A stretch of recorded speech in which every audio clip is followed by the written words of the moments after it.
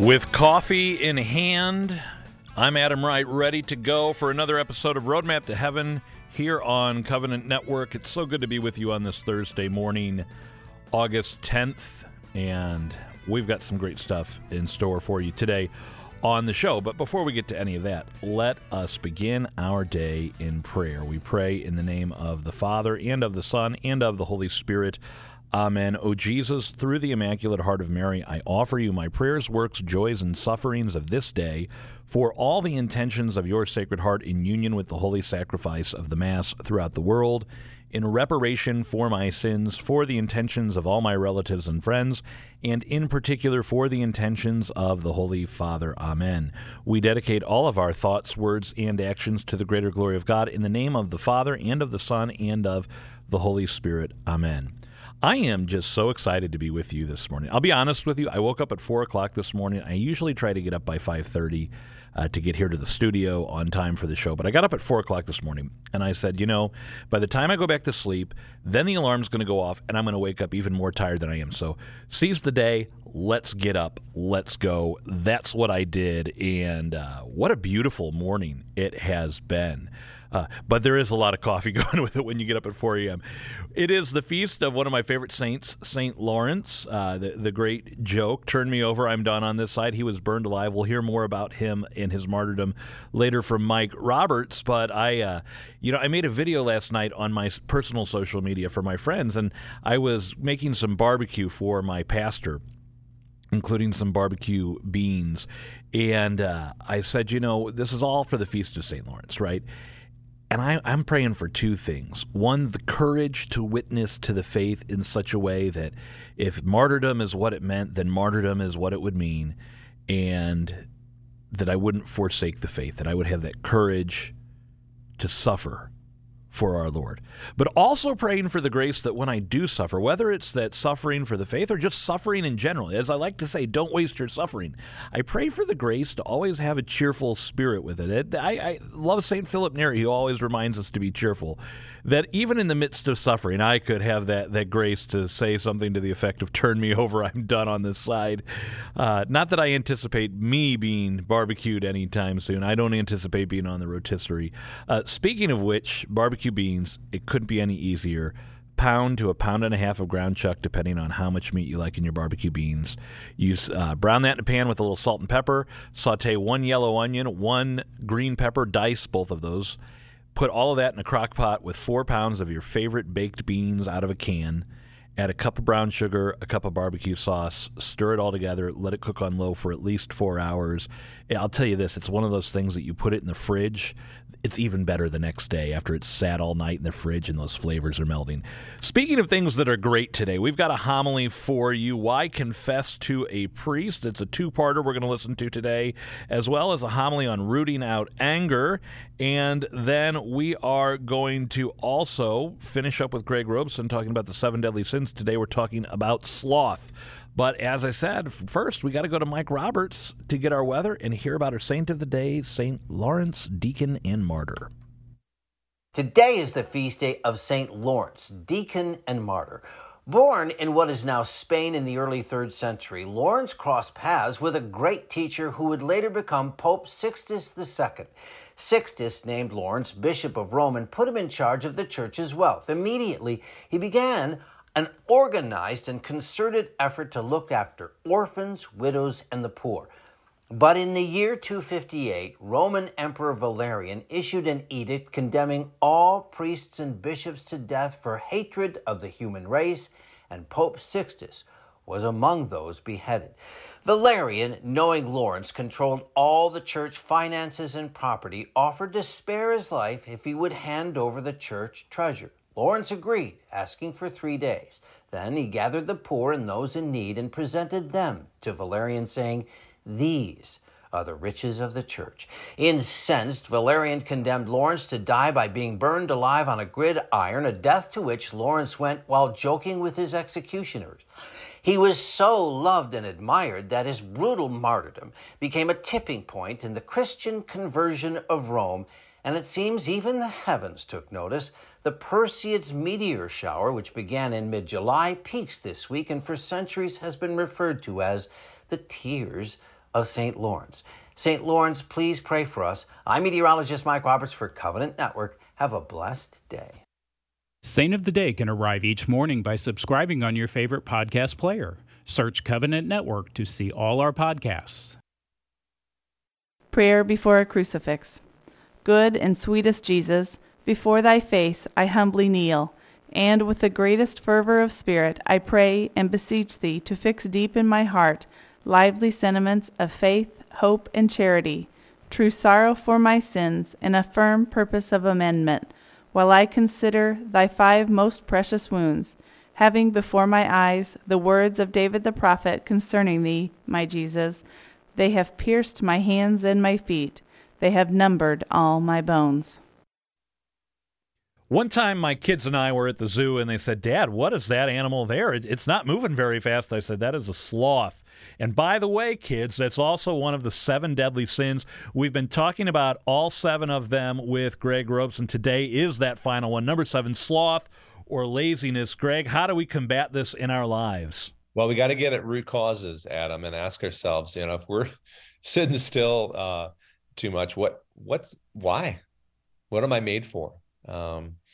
I know one of the deceptions I've fallen for is that in some way, if I can get through this whole Netflix series, I'm going to be satisfied. I've got to, it becomes compulsive. I have to see every episode.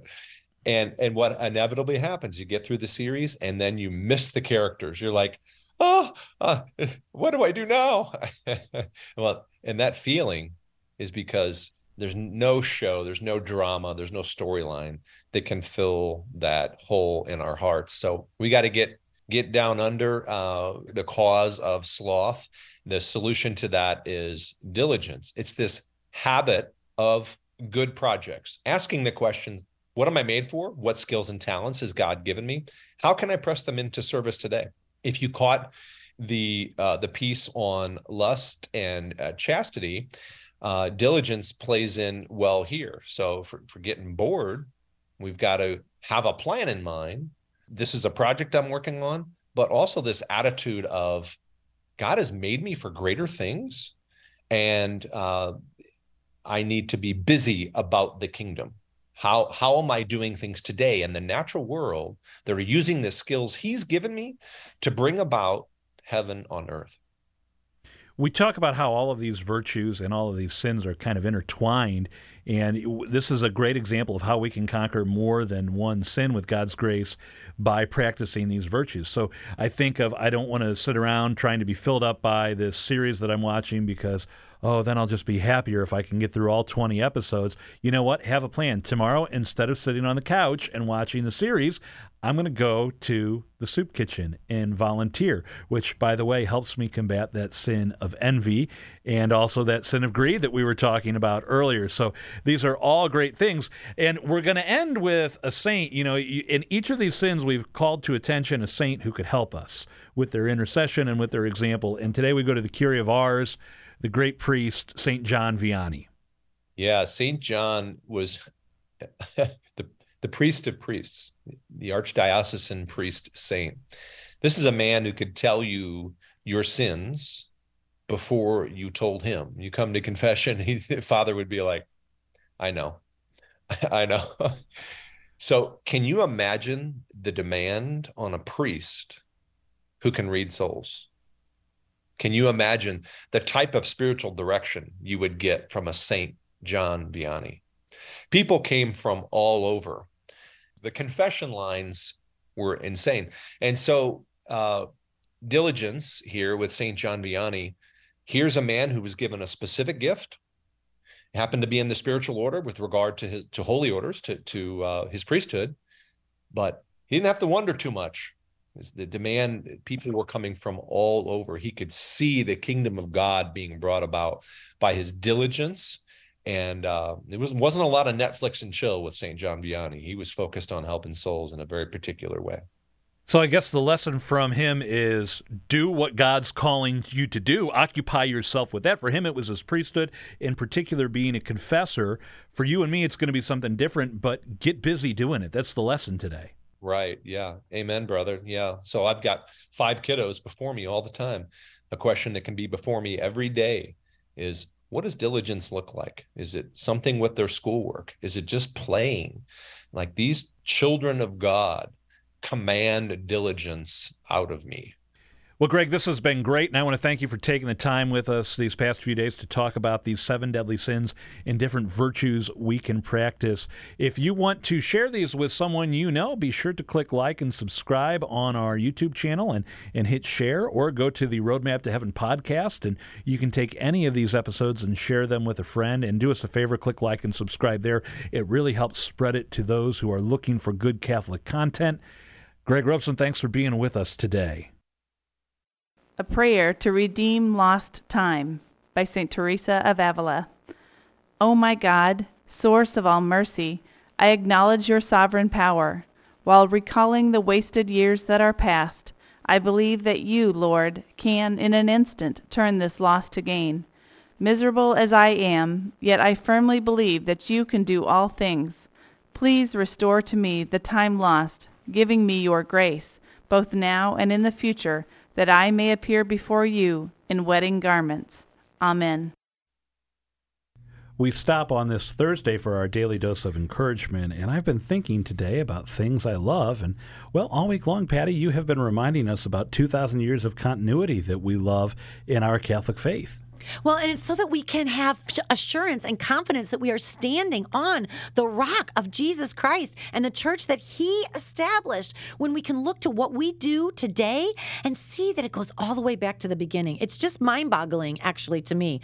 So here's another question for us. How do we know that the Mass is the highest and purest form of worship?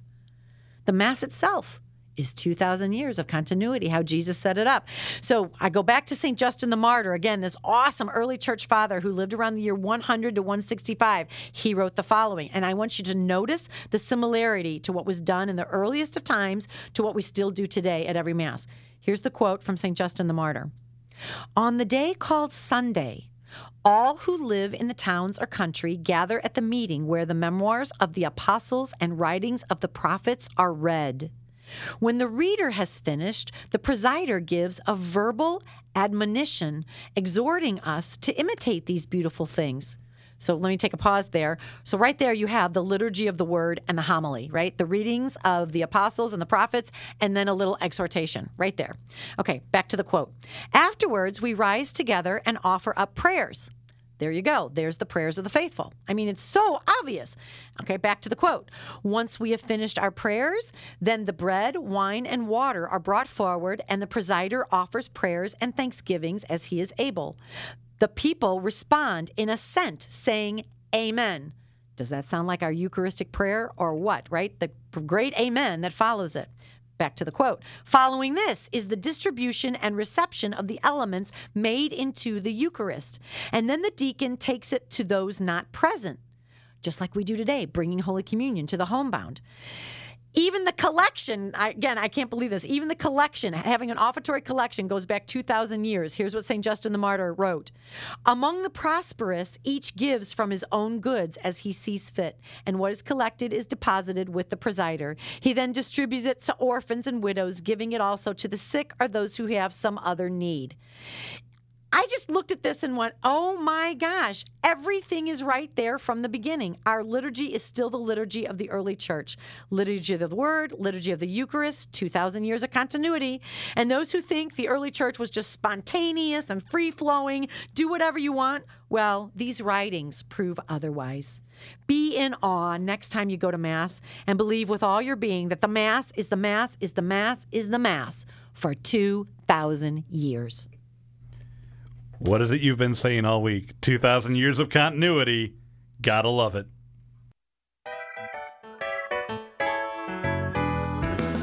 I'd like to give you a heads up that next week, Tuesday, August 15th, is a beautiful, beautiful holy day of obligation, the solemnity of the Assumption of Mary.